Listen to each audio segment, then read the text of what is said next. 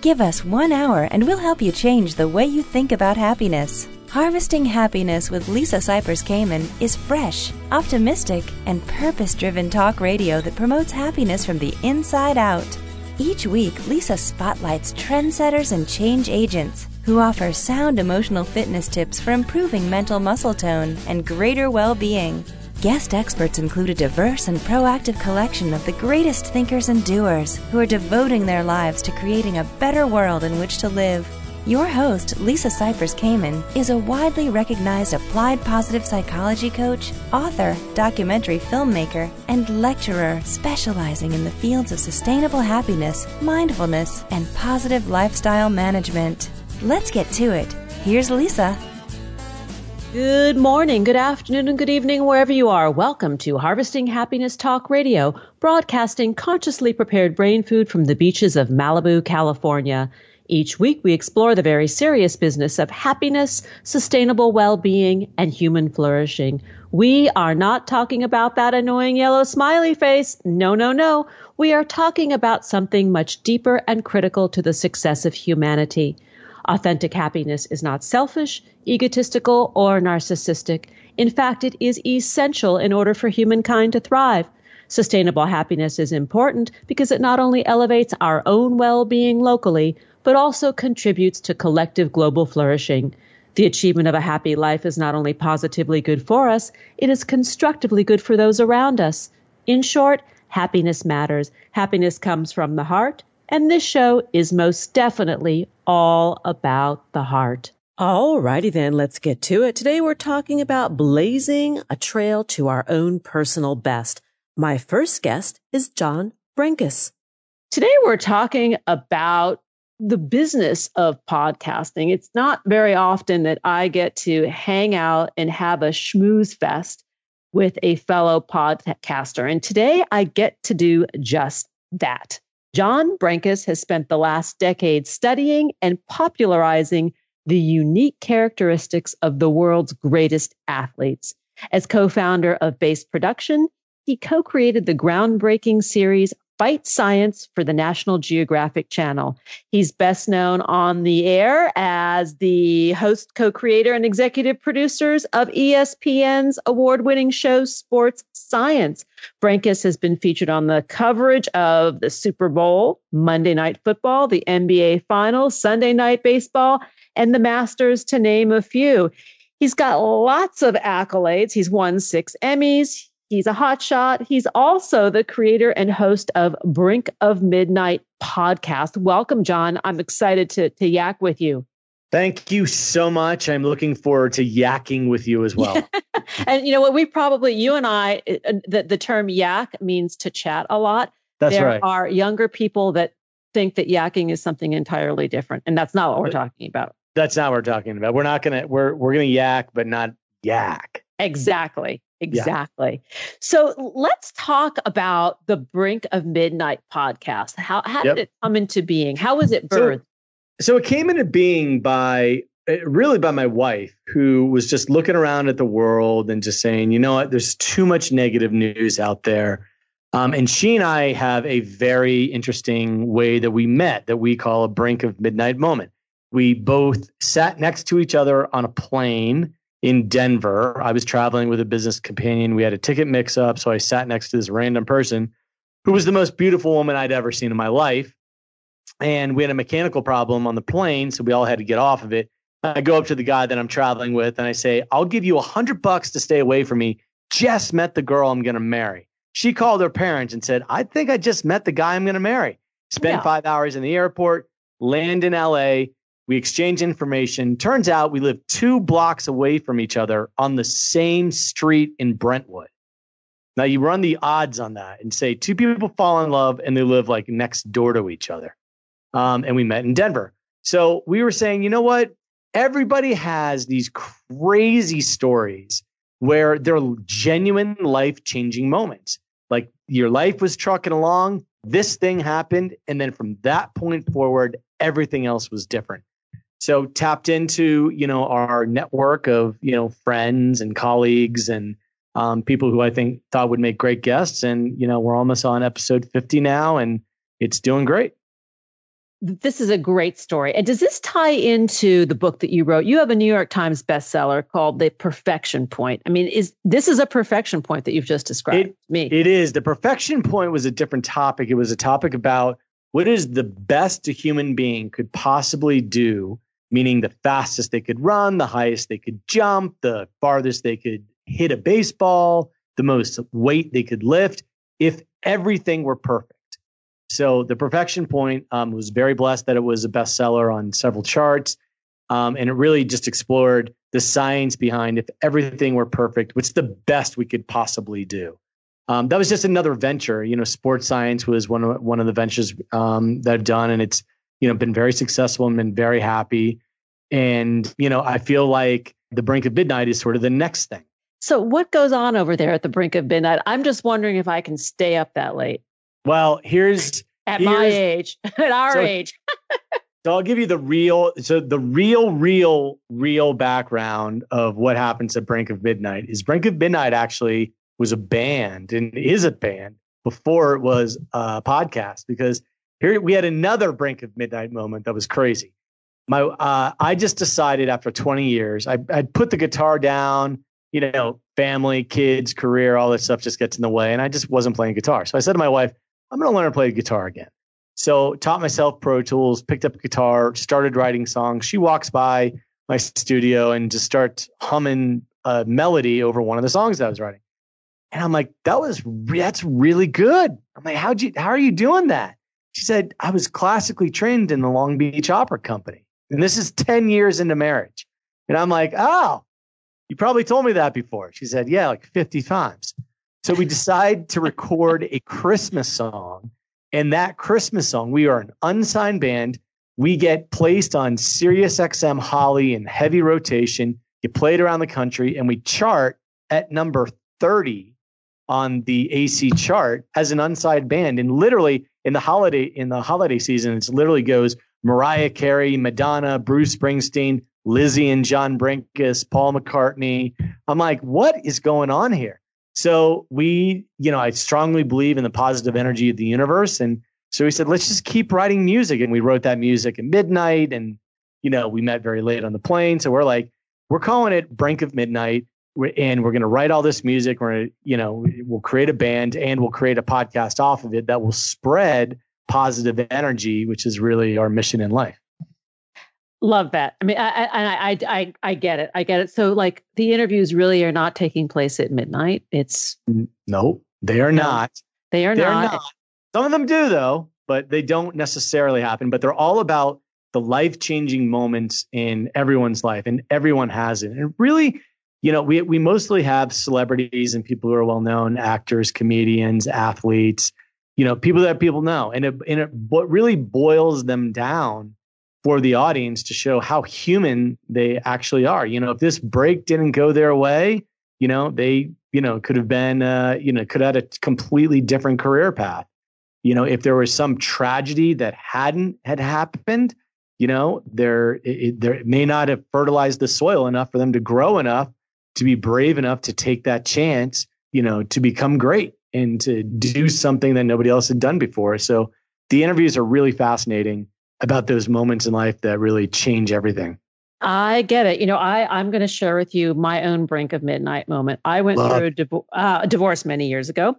And when I was separating from my ex-husband, my daughter, who was about 11 or 12 at the time, she goes, Ma, do you have any old boyfriends? And I'm like, Kayla, I know where all my old boyfriends are, because I'm like a serial monogamist. I know where everybody is. She goes, come on, there's got to be somebody that you dated when you were young that you've lost track of, that you're curious about, because I don't want you to be alone, which really touched me. I'm like, Kayla's now almost 20. I'm like, don't worry about it. I got this. I just need a minute.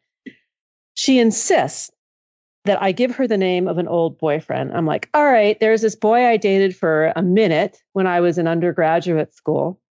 She asks his name. She she searches him through Facebook when Facebook was becoming popular for old people. And she brings up 500 men named the same. And she goes, which one is it? I said, try the one whose avatar is of a building, because my undergraduate studies were in architecture. She clicks on the guy, And she goes, is this him? I said, yes, it's him. And then she writes him pretending to be me. This is true. Oh, and wow. We start this very 18th century, 19th century romance writing thing for several months. And lo and behold, now we're together almost 9 years later. Oh my God. So that's what you're talking about, yes. right? That's crazy. And that happened because your daughter, like you never would have done that. Never. Your daughter took the initiative. My daughter took the risk. That is awesome. It's just awesome how there's so many moments in life and things that you can actually point to where you say, you know what? Nothing is the same from this point forward. Everybody says, okay, it's, having children. Yes, we completely understand that. I get it. But having children isn't like this completely unexpected, out of nowhere, random event. Like there's a build up to it. That's true. So I'm not diminishing the importance of having a child, but if I had never met Lizzie and sat next to her, then we never would have had children. So it goes back to, look, sitting next to Lizzie was the defining moment in my life where my mental, spiritual, physical, professional, everything in my life changed from that moment forward. And for you, it's your daughter being bold and saying, I'm going to track down one of your old boyfriends. Imagine 9 times out of 10, that's going to turn into no response or I'm married. Could have been a disaster, but here's the funny thing about it. And not only had we reconnected, but we share an anniversary. So we were both married on the same day of the same year on separate coasts, pregnant. How weird is that? That is weird. That's crazy. Crazy. And these are the kinds of stories that you talk about. It's like it's humanizing the human experience, right? Something that we can connect with, tap into. Absolutely. It's all the moments of, wow, this thing happened. And then nothing from that point forward was ever the same. And it's really interesting how our guests, vary from Ray Lewis to Apollo Ono to Dr. Drew to Damon John, to just lots of different people that people are aware of. And you have these amazing stories of comeback stories of where, people were really on the edge, or you have these amazing divine moments where people find inner strength. And I sit back and I often wonder, why doesn't everybody bootstrap life? Why aren't they ever able to just pick themselves up and get out of the situation that they're in? And that answer is a very, very, very complex one, mostly because you have to be able to recognize when a door opens and you have to have the courage to walk through it. Oh, this brings us to Joseph Campbell, right? And the heroic journey and, Absolutely. The call to adventure. And when do you pick up the call? The bell rings or the phone rings. When do you answer? We're going to need to take a break in a second. But before we do, I want to make sure we get your contact information out there to learn more about John Brenkus. And I'm assuming Lizzie is mentioned there. Go to johnbrenkus.com. Yeah, you can go to johnbrenkus.com. You can go to brinkofmidnight.com, BRINK of midnight.com. You can follow me on Twitter at johnbrenkus_, and you can follow Brink of Midnight on all social media platforms at Brink of Midnight. Well, you just did my work for me. So I thank you for that. I love it when the guests take over and when the guests happen to be fellow hosts and they can run the show on their own. I could step out and have a cup of coffee. No, I'm just kidding. I am just kidding. We are going to take that break. And when we come back, I want to hear about some of your most interesting stories that you've captured on the Brink of Midnight, because I'm sure you've got a few doozies that, may rival mine, but I want to know more. Awesome. Here come the tunes. We'll be right back, and that's a promise. Okay. Hang on just a minute. Before we take that break, I want to talk with you about money and happiness. This holiday season, give yourself the gift of extra money in your pocket when you consolidate your credit cards with Lightstream. Lightstream, a division of SunTrust Bank, is one of the best financial tools I use to consolidate and manage credit. Lightstream offers credit card consolidation loans from 6.14% APR with AutoPay, which is significantly lower than the average credit card interest rate of more than 19% APR. This really helped me lower my monthly payments and clean up debt. Here are some nifty things I like about Lightstream.com. It rewards people with good credit with a lower interest rate and no fees. The online application process is easy. Get loans from $5,000 to $100,000, and the funds can even be available as soon as the same day. And here's the happy part. This season, save even more with an additional interest rate discount. The only way to get this discount is to visit lightstream.com/harvesting. That's lightstream.com/harvesting. And here's the legal mumbo jumbo part. All loans are subject to credit approval. Rate includes a 0.50% auto pay discount. Terms and conditions apply, and offers are subject to change without notice. Visit lightstream.com/harvesting for more information. Now let's take that break. We'll be right back. We know that life can be tough and that happiness can and does live alongside adversity. Connect with us on Facebook at Harvesting Happiness and follow Lisa on Twitter at Lisa Kamen for a daily dose of inspiration. We'll be right back after this quick break.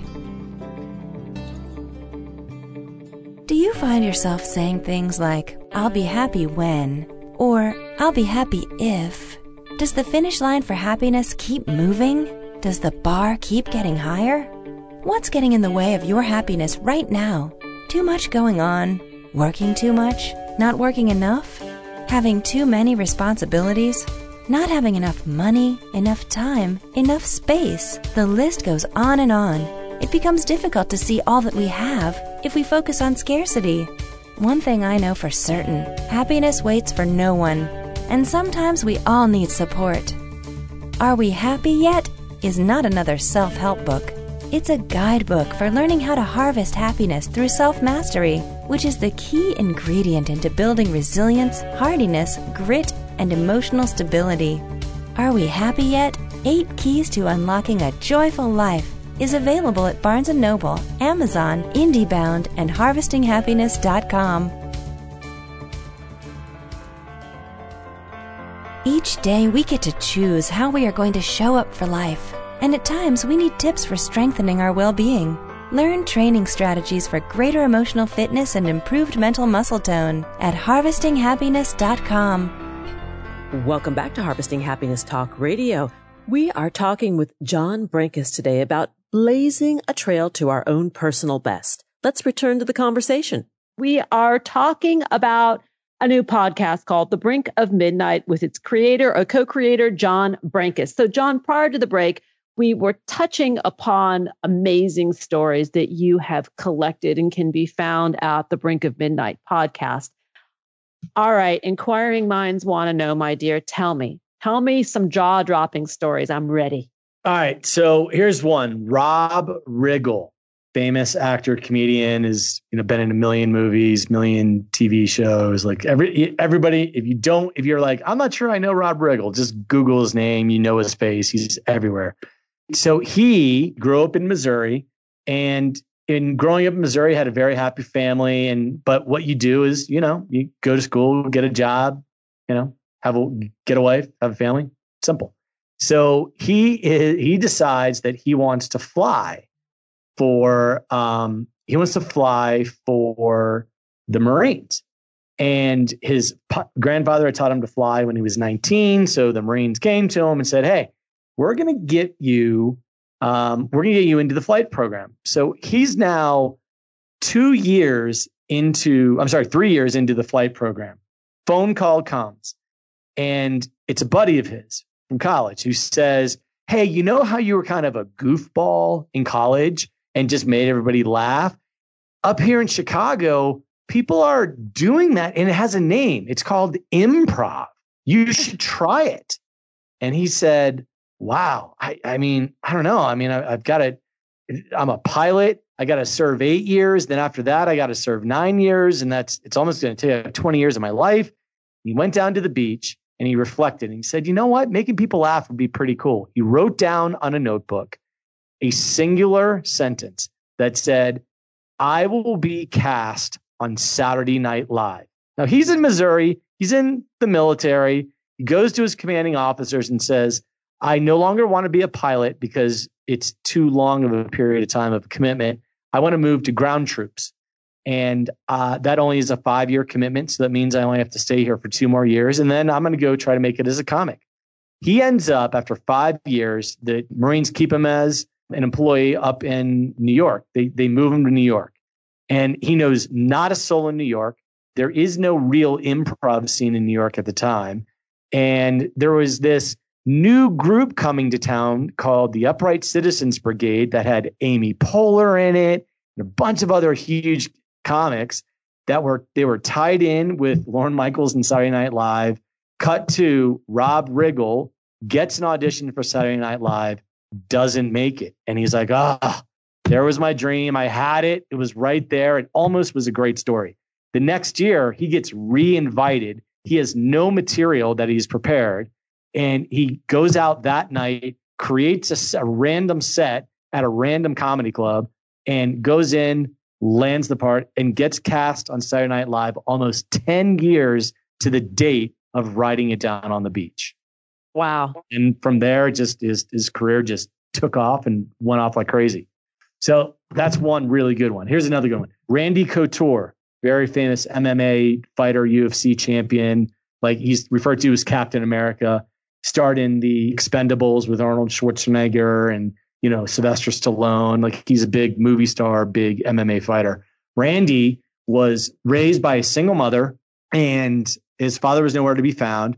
And he discovered he was pretty good at wrestling. And his goal was to make it to the USA Olympic trials in wrestling. He was like, that's what I want to make it to. That would be amazing. He was a great high school wrestler, got into college, and was just at that point where they were going to be selecting who gets to go to the Olympic trials for wrestling. He gets his girlfriend pregnant, and he now has to make a choice. He's like, oh my God, what do I do? Like, do I abandon my dreams, just to raise this child? Or, do I just suck it up and just say, all right, I'm going to be a father? He said, you know what? I'll put my dreams aside and I'm going to be a father. And I have to get a job pronto. I don't have a college degree yet. I'm like, I got to figure it out. So he ends up joining the Army. It's the only steady job that he knows he's going to get a paycheck. He gets shipped off to Germany for a couple years. So now he's in Germany, and there's this wrestling tournament that he knew nothing about it, didn't train for it, didn't know about it, just popped up. He's like, yeah, I used to wrestle a couple years ago. I'll enter the tournament. He enters the tournament, wins the tournament, and by winning the tournament, he got automatic entry into the U.S. Olympic trials for wrestling. Crazy. So it's pretty nutty. There are just tons and tons and tons of stories where I'll give you a fantastic example of one of our really recent guests. Let's go with Larry Fitzgerald. So Larry Fitzgerald, well-known wide receiver for the Cardinals. He's known as just the greatest, nicest, most wonderful human being in the NFL. And really the question is, you know what? How did you become such an amazing person? No one has ever said a bad thing about Larry. Like, what changed your life to make you so nice? And his story was he went to the University of Pittsburgh, was becoming a giant football star, and started acting like he was a giant football star. And his mom called him and said, you know what? Here's the deal. You're not acting like a Fitzgerald. You're not acting like the son that I raised, and you gotta cut it out. And he essentially hung up the phone on his mother and was like, what does she know? And 6 months goes by, doesn't speak to his mother. In that time, she was diagnosed with cancer and died. Oh, wow. And he was like, oh my God. The last interaction I had with my mother, I actually just hung up on her. And he said, from this day forward, I swear I will be the nicest person to everyone that I possibly can be. All because he was not the greatest person in the world at a time where he really needed to be. And that's where this nicest human being comes from, this really dark place that ended up happening. There are crazy stories all over the place. Ray Lewis actually has a great story of what shaped him into being a man. He said, you know what? This is how you become a man. He said, I grew up with a single mother, had no father. My mother was in an abusive relationship. I was 14 years old. And every day this guy would come home and just, it was domestic violence out the wazoo. And there wasn't a whole lot I could do about it. So he said to his mother, give me a deck of cards. And he got a deck of cards. And for nearly a year, he took the deck of cards, would throw down a card. And if it was a 10, he would do 10 push-ups. If it was an 8, he would do 8 sit-ups. And he would do thousands of push-ups and sit-ups every single day of his life until he got big enough and strong enough to threaten this guy so that he would leave his house. And he said, at that point in my life, I knew I could take control of my own life and make no excuses for things that I do. It's a really fascinating conversations, with all of our guests. Well, it sounds like that there's a thread on the brink of midnight, and that thread is the rewards of doing the right thing. That's each of these stories. That's what I'm hearing is the common thread in all of them. And I think especially it's not only it's the rewards, it's just the courage to being able to do something. There's this opportunity that's laid out in front of you, and you just have to, you really need to recognize the universe conspires for us to succeed. And whatever your religious belief is, there is a higher power that somehow lines things up in the most bizarre ways. And generally speaking, our eyes are shut and we're not really open to the possibility that, well, maybe I need to make a change. And we often don't recognize opportunities to come along and allow us to do that. The commonality is that everybody recognizes, oh my gosh, I don't want that to happen again. Or I do want to seize my own opportunity and I'm going to make my own destiny. And it's while the universe conspires for us to succeed, it's our job to take our destiny into our own hands and to find out those portals that open that we need to step through. I hear what you're saying. And you've got a lot of passions, right? You've got a very vast background and you're juggling a lot of things that you love to do, including Lizzie and your kids. Yeah. But let's talk about these passions and how you're making it all happen. We don't have much time left. So sure. In terms of making everything happen, I've been the kind of person, ever since I was a very small child, the expression is, if you want something done, give it to the busiest person. I'm just not someone who is complacent with anything. Like I'm constantly starting up a new venture, figuring out a new skill, really trying to broaden my own horizons. Like that's just how I'm wired. And what's interesting is when you try to sit back, I feel like people use the word genius way too often. Because I sit back and I'm like, what actually is intelligence? And I think intelligence is knowing what you don't know. Like being like, I have no idea anything about that. Like I know what I know, but I know it's such a small subset of things that exist in the world that I need to keep broadening and expanding and figuring out ways to learn more. So somebody will look at somebody and say, wow, that person's really smart. And I'll look at them and say, the smartest people to me are those who are constantly seeking to grow as a human being. I would say those are the happiest people too. Those that are constantly stretching themselves and challenging themselves in positive ways that they, and I put myself in that category, tend to run more content with life. Yep, absolutely. 100%. We're talking with John Brankus about his podcast, Brink of Midnight. To learn more about him and his work, you can go to www.johnbrankus.com, on Twitter at John Brankus with an underscore after the name, and that's BRENKUS. On Facebook, the page is Brink of Midnight. You have been an absolute delight, and I love the genesis of this podcast and of your life, because it's like, you're listening. You're listening to the universe, and it has not let you down. That's what it sounds like. It's a struggle. It's a struggle for everyone, right? Because life can beat you down really easily if you just sit there. So you got to get back up. Every time you're knocked down, get back up and, find that door and walk right through it. Exactly. And the struggle is part of the journey. It's what we do with that struggle, I think, that makes the difference. We're going to dash. We'll be right back. Nothing gives happiness like a free gift. Unwrap your present by signing up for Happiness Headlines, our monthly e-zine at harvestinghappiness.com. Stay tuned for more after the break. One thing I know for certain, happiness waits for no one, and sometimes we all need support. We all have the freedom to be happy, or the liberty to be miserable each day, regardless of external circumstance. Sure, things will inevitably happen in our lives that are out of our control. There is only ever one thing that is totally within our control: ourselves. When we have command of ourselves, we are better prepared to handle life and bounce back more quickly when challenges arise. Whether you see the glass as half empty or half full, the glass has the capacity to hold more. You have the capacity to be happier. The tool to harvesting your happiness is within your grasp.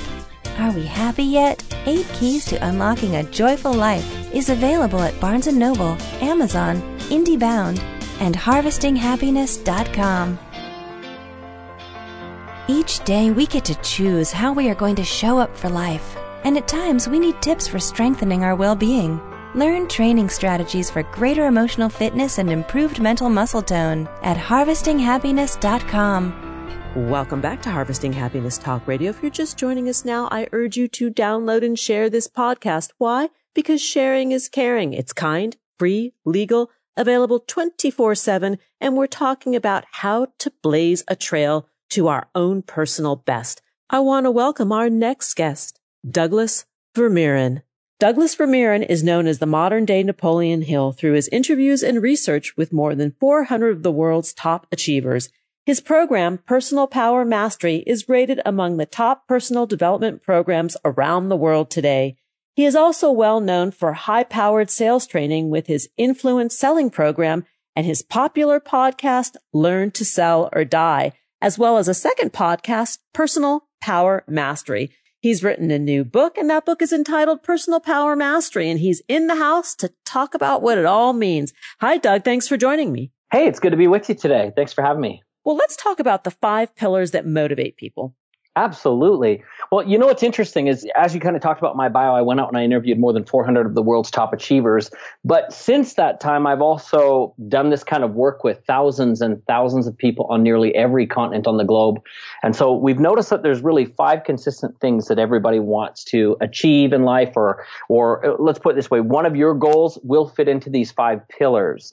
But as we discovered what these 5 pillars were, these 5 areas, we also discovered some very peculiar things about how they synergistically fit together. So let me maybe explain it this way. If you can imagine in your mind a star has 5 points, right? And let's put you at the middle. Now, the 5 points are really these. The first one is called self. And that can include such things as like self-worth, self-confidence, self-fulfillment, anything really to do with yourself. That's the first one. And of course, as you can imagine, we found people who had goals that they wanted to increase their confidence and their self-worth and things like that. So that would fit into this category. The second one is what we call spirituality. And many times people overlook this aspect of spirituality. But the truth of the matter is we do have a connection to the universe and everything around us. Whether you believe in a God or whether you believe it's just a universal force, we still have that connection to these things. And there were many people that had goals in those areas. The third one was what we call health. And that's our connection to our sense of well-being when it comes to health. And I'm not just talking about quitting smoking or losing weight, but just even health in general. In fact, even the energy that you have during the day to be able to connect. Right? And then the fourth one is what we call relationships. And that doesn't just refer to our familial relationships, either a spouse or a sibling or a child, but also every relationship we have, including in our communities and with those, that we might be working with or what have you. And the final is called abundance. And abundance, as you can guess, probably already, it has a lot to do with money. It has a lot to do with abundance. It has a lot to do with surplus, time, and the freedoms that we have. Now, the startling thing that we discovered is, yes, people do place goals in all of these areas, but most people kind of gravitate towards the goals of have and do. So in other words, I'd like to have enough money. I'd like to do some traveling. I'd like to have a proper spouse or a good spouse in my relationship or what have you. And the problem is they miss all of the other elements in that sequence. So in other words, they kind of cut across directly from who they are to immediately try and say, get wealth. And then they can't sustain it because they haven't built the other elements in place, or they try to, again, move right into a relationship and they end up being untrue to who they authentically are. And a couple of years into the relationship, people start being unhappy.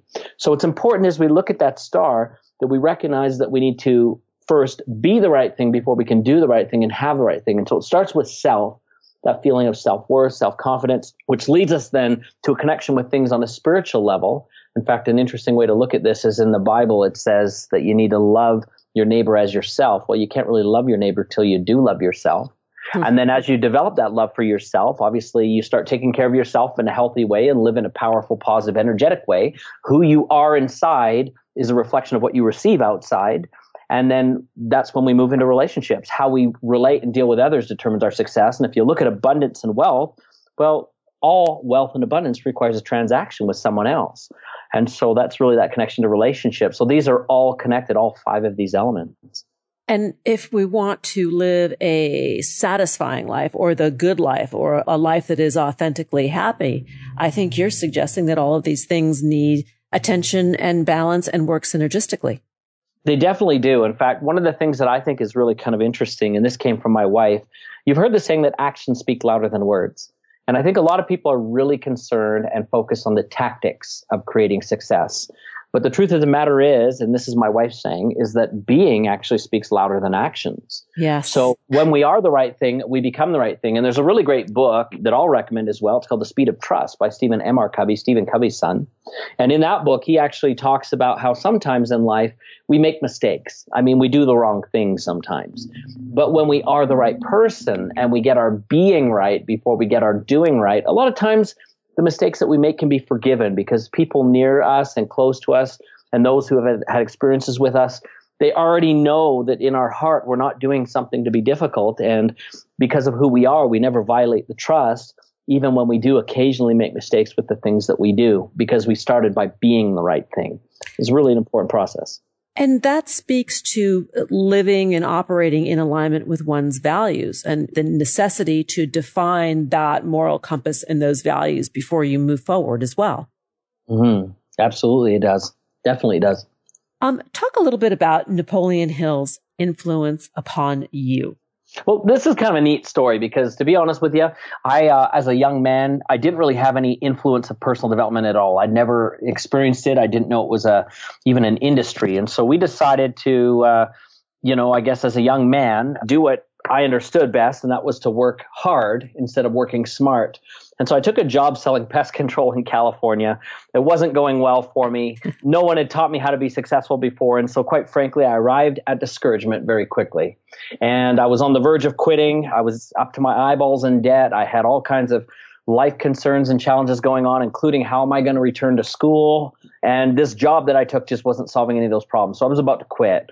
And as I was, a friend of mine actually approached me with 2 different books. And he says, you got to read these. They're going to change your life. One of them was How to Win Friends and Influence People by Dale Carnegie. The other was Think and Grow Rich by Napoleon Hill.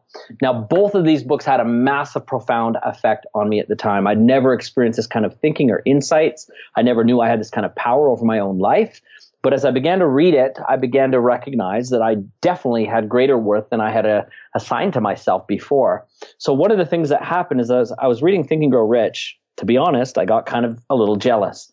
Napoleon Hill had the chance to meet and interview and spend time with people like Thomas Edison, Henry Ford, the Rockefellers, Andrew Carnegie, the Wrigleys, the Wright brothers, and the list goes on and on and on. And I thought, wow, what would it be like to meet these people like of that caliber and learn directly from them? And I was also no dummy. I knew that a lot of the things that Napoleon Hill most likely learned wound up on the cutting room floor. In other words, there were experiences that he had with these top achievers that I'm sure none of us will ever get exposure to. So I decided I wanted to go out and interview some of the world's top achievers. And so I started, first of all, with millionaires that I knew, people who maybe were members of our community or, people that we'd known through church groups and things. And suddenly I started getting access to some really good information, things that I never thought about, even beyond the books. And so one of the mentors I had met and had been spending, almost every week, we've been meeting once a week for about 6 to 9 months.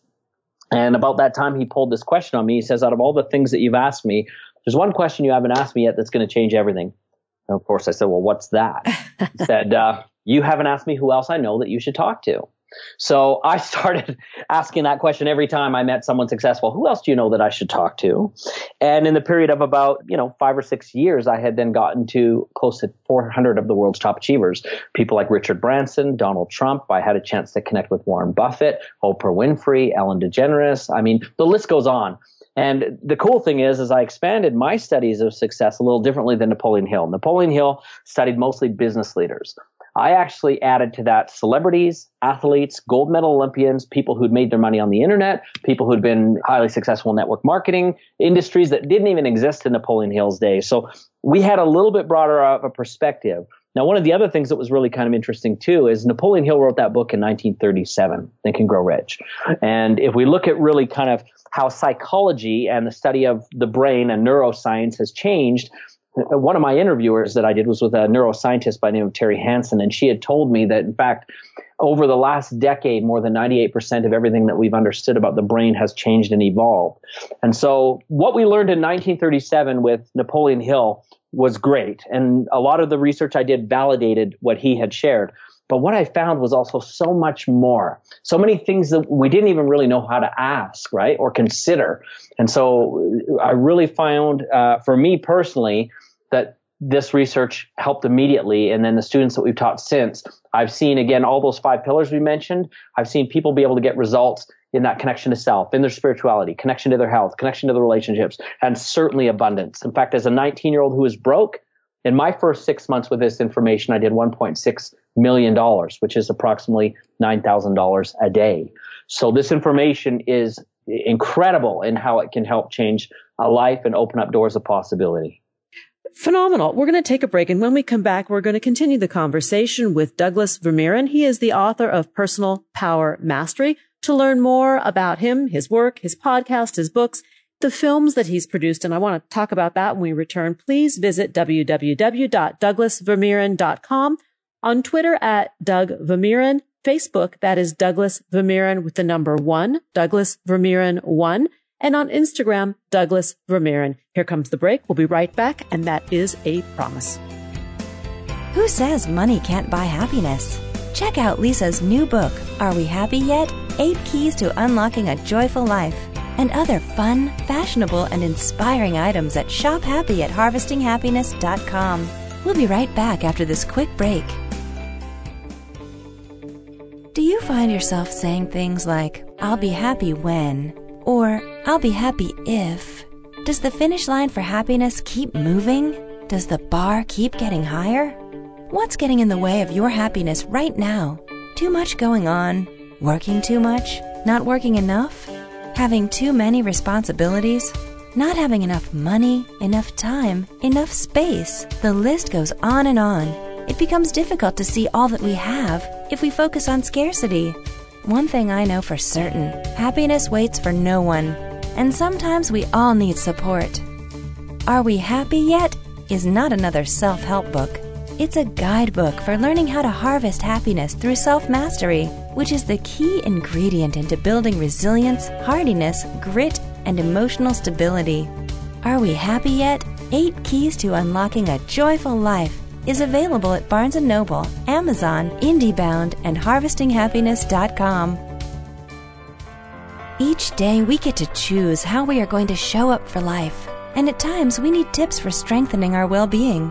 Learn training strategies for greater emotional fitness and improved mental muscle tone at harvestinghappiness.com. Welcome back to Harvesting Happiness Talk Radio. If you're just joining us now, I urge you to download and share this podcast with someone that you know and love who's interested in personal power mastery, because that's what we're talking about. My guest today is Douglas Vermeeren. He is the author of the new book, Personal Power Mastery. Douglas Vermeeren is also known as the modern-day Napoleon Hill. He has written several books. He's produced several films. He has a podcast entitled Personal Power Mastery, as well as Learn to Sell or Die. Doug, prior to the break, we were talking about your Napoleon Hill story and Think and Grow Rich story and how it impacted you and influenced your life. I'd like to talk about some common speed bumps that we experience when we are trying to build a business or working towards building a business, that being hesitation and ambivalence. Well, you know what? Those are great speed bumps, but I think probably the biggest speed bump, to be quite frank with you, is that we think we know too much. We think we already have the answers. In fact, I'll never forget, as I was doing my interviews with the world's top achievers, I was sitting one time with a billionaire who, obviously I'm not at that level. So this billionaire was pretty smart. He understood some things about money that I didn't understand. And by the way, for your listeners, if you really want to know if you know how to work smart or if you're working hard, take a look at your bank statement. And that's your report card right now of how you understand working smart. But this guy understood it more than me. Now, here's the thing is, remember, I was a 19-year-old as I was doing these interviews. So I turned to him and, I had a business idea that I wanted to share with him. And obviously I was hoping he would maybe fund it or help mentor me to make it successful. But as I showed it to him, he pointed out some things in the business, that wouldn't work, that were going to be a problem. And so, of course, I did like most people do, is I try to argue for my reasons. I try to hold on to my wrongness. And so I started to tell him why this was this way and why it should be this way and why it needed to be that way. And I'll never forget, he just stopped me and he says, "You've got a choice. You can be rich or you can be right. You can't be both. What would you like to do?" And then he explained that if you want to be rich, you've got to shut up and listen. And that's exactly how he said it too. So I was a little offended, a 19-year-old, we've always got this big ego when we're in our teens. But he said, but if you want to be right, he says, that's okay too. Just keep in mind that if you choose to be right, you get to keep everything that you already have. And to me, that was profound because, I didn't have much. And I see that with a lot of people that, we meet in the personal development space or that we coach, that most of the time, and same with business owners, is they're very content to keep what they have rather than trade up, right? And trading up means that you've got to be willing to make some changes. And sometimes some investments, and I'm not just talking about money, I'm talking about a lot of times these investments that we make are simply investing in a new idea, investing in putting our efforts and energies into a new place, or putting our focus into an area that's going to be more profitable. And sometimes it means arranging your priorities. It's never comfortable. In fact, one of the biggest things that I find, going now with kind of the question that you asked, is that a lot of people are so excited with where they're currently at and what they're currently doing, that to get them to even shift an activity and add a new priority or stop doing something that they're kind of tied into, it's really a big struggle for them. And what is it that Mark Twain said this? He goes, "The only person that likes change is a wet baby." And I think that that's really, really true. It's very funny. Yeah. Yeah, that's true. I mean, change is difficult for many of us, and yet it is the only guarantee. Isn't that the truth? It's kind of funny, and, I'm not going to get this quote right, but it reminds me of something that I read one time in the biography from Helen Keller. And you remember she was the girl that very soon after her birth was blind and deaf. And one of the things that she said that was really startling to me is that there is really no such thing as security in the world. And what a true thing. Like, some people think if they've got a nice high-paying job and everything else and their family's going well, that everything's perfect. But it's not necessarily the case. And I've even had some of my students who attended our seminars where everything was going well, and then suddenly they either lost a job or home was foreclosed on, or they were hit with divorce, or even worse, some of them were struck with a terminal illness in their family or someone close to them, or a tragic accident occurred that just kind of came out of the blue that they didn't see. We don't have any guarantees in life. And so I'm going to suggest that for your listeners here, that if you feel within your heart the universe is speaking to you and telling you that there's something that you are destined to do and something that you need to do, that every moment that you wait, you're running the risk of betraying yourself and the universe. And I'll also maybe say it this way: the universe is an echo chamber. It will give you what you put out. And if you approach something with hesitation or doubt or fear or any of these negative things, you're going to receive it back exactly the same way that you send it out. However, there's good news in that. If you approach it with boldness and excitement and courage and fearlessness, you'll find that the universe will grant to you what you seek in the fastest way possible. In fact, if there's one thing I've been startled about in my own life and the life of my students, it's actually how close we really are to receiving the things that we really want if we'll just approach it with a little bit more boldness. Interesting. I want to go back to what you said about fearlessness, because I'm going to challenge that. I don't think it's necessarily wrong to possess fear. It's what we do with the fear. Well, it's interesting that you say that. There's a really cool story that I like that was told to me. And funny enough, I didn't share this. It's not my bio, but I actually lived in China for a year. And while I was there, some of the interviews that I did were with some high-level Buddhist monks on Wutai Shan or Wutai Mountain. And when I was there, I had an elderly monk. Believe it or not, it was so funny because everyone was speaking Chinese. My Chinese isn't that great. And this gentleman came to me and said, I'm from San Francisco. And he spoke English just perfect like us. But he didn't look like he was from San Francisco, dressed in all these Buddhist monetary, like the monks, the monastery monks. Anyways, here's the story that he told me, which I thought was great when it comes to fear. He said that there were 3 monk disciples that were meeting with the leader monk. And the leader monk, the main priest, the main monk, he said to them, he said, what is courage? And the first young man said, courage is to defend the people that are weak and are downtrodden. That is courage. Well, the priest monk nodded his head and said, that's a pretty good definition. Not entirely true, but thank you. And so he kind of shrugged, and the next kid then gave his shot. And he said, well, courage is standing for duty. When I'm called to do something and the duty which I have, that is courage, to stand for duty. Again, the priest monk kind of nodded his head and said, well, thanks for sharing that. Not 100% right, but thank you. Well, the last kid thought he had the best idea. So he said, courage is standing for an ideal. It is for standing for a truth. It is standing for principle. And that's courage. Well, again, the priest monk kind of, nodded his head and said, well, that's pretty good. Not entirely right, but it's all right. Well, anyways, these 3 curious monks now really want to know the answer. And so they pushed this priest and they said, what is courage? And this priest simply said, courage is love. And then he explained using the examples from each of the young men. He said, you will not defend a people for which you have no love for. And I think that that's important because if we look at it in our life, I'd step in front of a bus for my granddaughter or my grandson or my wife or my kids, right? We defend and we have courage. Yeah. We can face fear for the things that we truly love.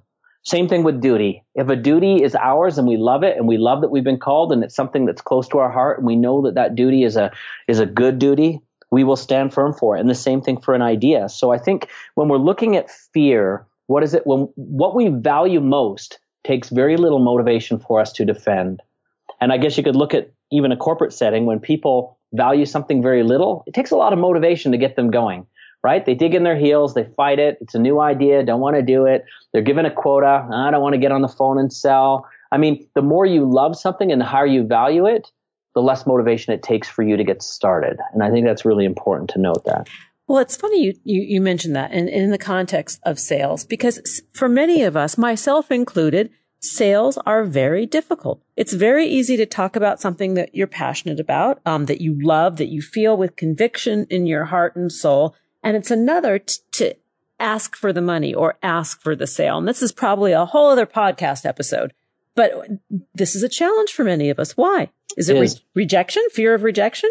Well, I think that's exactly it, is that people take the transaction and they make it personal. And they really decide already before, they're even asking for the money, that if a person says no, it's rejecting them personally rather than the product or service that they're offering. And so I think we've got to really be careful and understand the separation. Obviously, we, especially business owners who create these products and services, we feel very personally attached to them. Our heart is in them. We love what we do. We love our company. We oftentimes can see how what we do will serve and bless other people. And in some ways, it's very easy to get offended when someone doesn't say yes because they don't see value in the same way. Now, I'm going to share that, there's a fairly easy remedy to this, and that's to really understand how to share value in a way. Well, let me put it this way. I'll give you one quick sentence that will really solve it. People don't buy for the right reasons. They buy for their reasons. And I think the problem with most of us is we try to sell people on the reasons that we think are correct. In other words, I spot a problem in your life and I know I can fix it, so I tell you that I can fix it, rather than asking you, what do you think the problem is? People never buy what they need. They always buy what they want. And so we can help them understand and that we have what they want by understanding, first of all, what they want. And then that's what we sell them, right? Yeah. It's very simple when you get it. Yeah. No, I hear you. I really do. We are nearly out of time, and I want to talk about a piece of your own personal passion, and that is your pursuit of mastery in Brazilian Jiu-Jitsu. Oh, how funny! Yeah, I love competitive mixed martial arts. So talk about, what have you learned from it? Oh my gosh. Well, there's a number of things that I've learned from jiu-jitsu, and how much time do we really have, right? But I think one of my favorite thoughts that was shared to me early, and there's so many things that are just like, life is jiu-jitsu. For anybody out there who does martial arts, you understand what I'm talking about. There's just so many lessons that transfer. And, the thought that I'm kind of thinking of right now, there's an old samurai saying that says, when you defeat the enemy within, no enemy without can harm you. And I think that this is really an essence of mastery, is that we need to make the decision, as it says for the title of my book, Personal Power Mastery. We need to make our own success in life personal. We can't delegate it to someone else. We can't wait for someone else to rescue. We need to do it ourselves. And there's a saying that we share with our students. It's this: if you own it, you can change it. So if there's something in your life that you don't like, the only way you're going to fix it is by first owning it and recognizing what control you have over it in your life. And when we really recognize that there's that power that we have, we can begin to make adjustments. And I think that that's a real unfortunate thing that a lot of people do, is they give up their power by simply saying it's the family that I was raised in, it's the marketplace that I'm engaged in, it's the community that I'm in, I don't have enough time, I don't have enough money, I don't have enough this or that or the other. Here's the deal, folks. You can't have one foot in scarcity and attract abundance. You need to be both feet in abundance. And you need to literally believe that. And part of that is learning how to make correct decisions. Like, most people make their decisions based on what they currently have in their life. In other words, they say, I can't do it because I don't have enough time, I don't have enough money, don't know enough people, don't have enough resources. Well, here's the truth: is the decisions that you made in the past have created that. And the only thing that's going to create a new situation for you is a new decision. And you need to act in faith. Just because an apple tree doesn't have the apples on it yet, doesn't mean it's not an apple tree. And I think most people who fail, they wait to see it before they believe it. And that's why they'll never see it. They'll never, ever see it. We are out of time. And I want to leave our listeners with one of your power thoughts from the book that you've just released, Personal Power Mastery, with my guest, Douglas Vermeeren. And this power thought is: extraordinary results rarely appear from those engaged in average actions. True. So true, right? Definitely true. So true. To learn more about Doug's work, please visit his website, which is www.douglasvermeeren.com. On Twitter, he's at Doug Vermeeren. On Facebook, Douglas Vermeeren 1, and Instagram is Douglas Vermeeren. The book we've been talking about today is Personal Power Mastery. The podcast, I urge you to jump on over there and have a listen, is also Personal Power Mastery. Doug, thanks for joining me. Hey, it's been awesome to be with you. I look forward to working with you again. This has been fun. We have flown through another hour of purpose-driven media designed to inspire and delight you, our listeners, to create more joy in your lives and within your communities. Here are a few thoughts before we part. Happiness is not a destination. It cannot be bought, sold, or traded. Happiness will never invite you to the party.